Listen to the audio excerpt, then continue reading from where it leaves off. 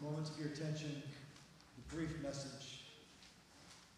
The unsuspecting shepherds must have been absolutely shocked and afraid when they saw that angel. Wouldn't you be?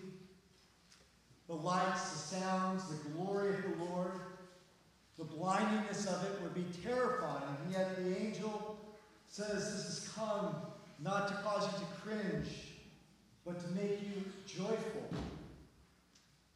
The angel said, quote, "Don't be afraid, I have good news for you and all peoples that will cause great, immeasurable, lasting joy. At long last, the hope of Israel, the hope of the nations, the anointed one, long promised and written by all the prophets for so many centuries, had finally come."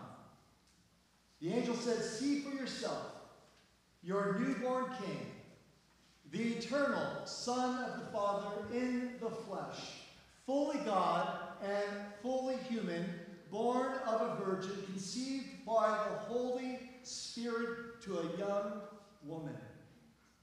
You'll find him," the angel said, "in Bethlehem, the city of King David, the lineage of the kings of Israel, just as it had been foretold. And this will be a sign to you. The Lord of lords, the King of kings, on the great and mighty throne, no, wrapped in simple cloth, and lying in a place where animals come to eat." God had suddenly and dramatically put the operation of his plan to rescue the world in effect. The Bible teaches that salvation depends entirely upon God's action. It is grace from first to last. And this child is grace incarnate. He went to the cross to purchase the joy that the angel promised these lowly shepherds. And after the angel's speech, suddenly a massed choir appeared and began to proclaim the praises to God. As wonderful as our choir is, lovely choir pales in comparison to what those shepherds heard. Glory to God in the highest, and on earth peace on whom his favor rests. The angelic chorus got it right.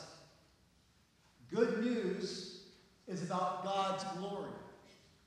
God gets all the credit, all the good you've done, all the things you've earned, all the promotions you've had. But God gets all the credit for all of it. For our salvation depends entirely on God. Your biological life depends entirely on God. The breath that you've just breathed into your lungs depends entirely upon God. And your new spiritual life promised to you, offered to you in the gospel of Jesus Christ, depends on him. And so he ought to be the one who gets the applause line. This good news is for the peoples of every tribe and nation, no matter what your nationality is, your station in life, what you have done or what you have left undone, however the world has labeled you, this good news is for you. The only qualifier is that his favor is on you.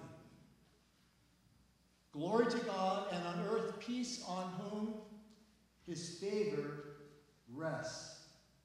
See, the angels got it right. Glory to God, who so loved the world that he gave his one and only Son, that whoever should believe, not in an idea, not in a philosophy, not in a shared values or virtue, whoever believes in him should not perish, but have eternal life. And it's a new life that begins now, not pie in the sky, by and by, not waiting until we're on our deathbed, or we move to Florida, which is pretty close to that. But a life that can be lived now. Christmas is about God's glory in a rescue mission. The offer of hope and joy, love, and the offer of peace that passes, the Bible says, passes understanding. John Calvin, a French theologian from 500 years ago, wrote this about this very passage. Let us remember why God reconciled us to himself through his only begotten Son. It was that he might glorify his name by revealing the riches of his grace and his boundless mercy. It's not about you or me. The glory is for him. Spiritual enlightenment begins with God calling you to himself, and by God getting all his due, all of your attention, all of your allegiance. And then the light shines and clears a path to peace. But first it causes a shock like it did to these shepherds. Do you ever ask yourself, when will I experience peace, a quietness in my soul? How is it possible that there's a joy in life that cannot be purchased? How is that possible? Is that such a thing? To satisfy my heart. Where's real love? Real love where I'm loved for me. And that love changes me. Where is that love to be found for my spirit? And who knows and speaks truth with all the lies and all the gossip and all the twisting and the politics? Where's the truth being spoken that will set us free? My friends, the Bible teaches without faith in Jesus Christ, it is impossible to please God. And many of us say, well, I want that peace, but I don't want a king.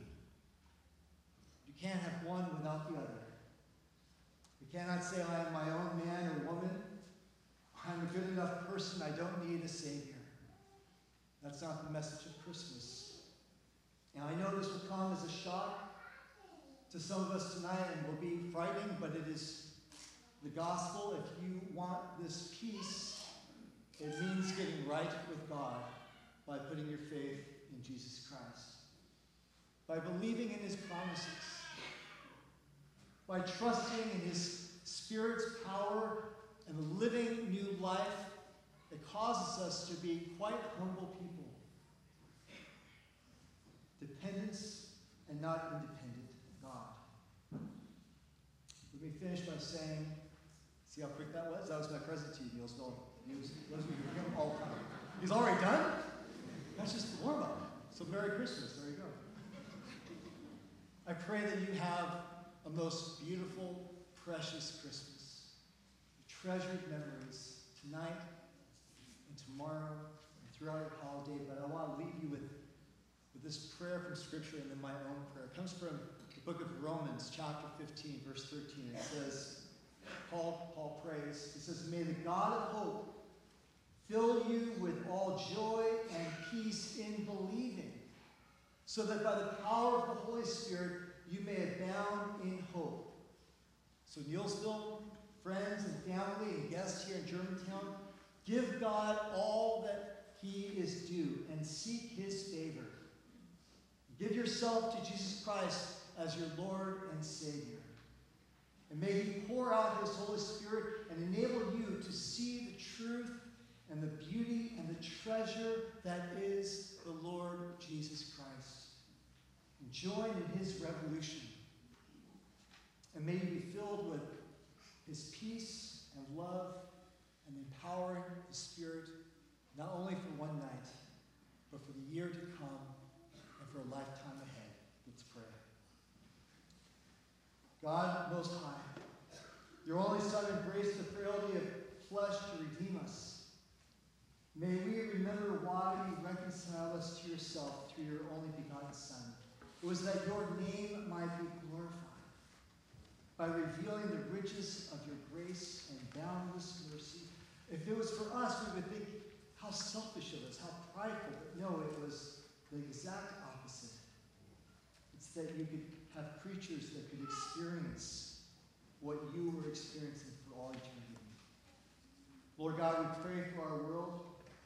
We pray for your intervention in the great concerns, Lord, that are very heavy right now around the globe. We don't see your plan. We can't make sense of it all, Lord.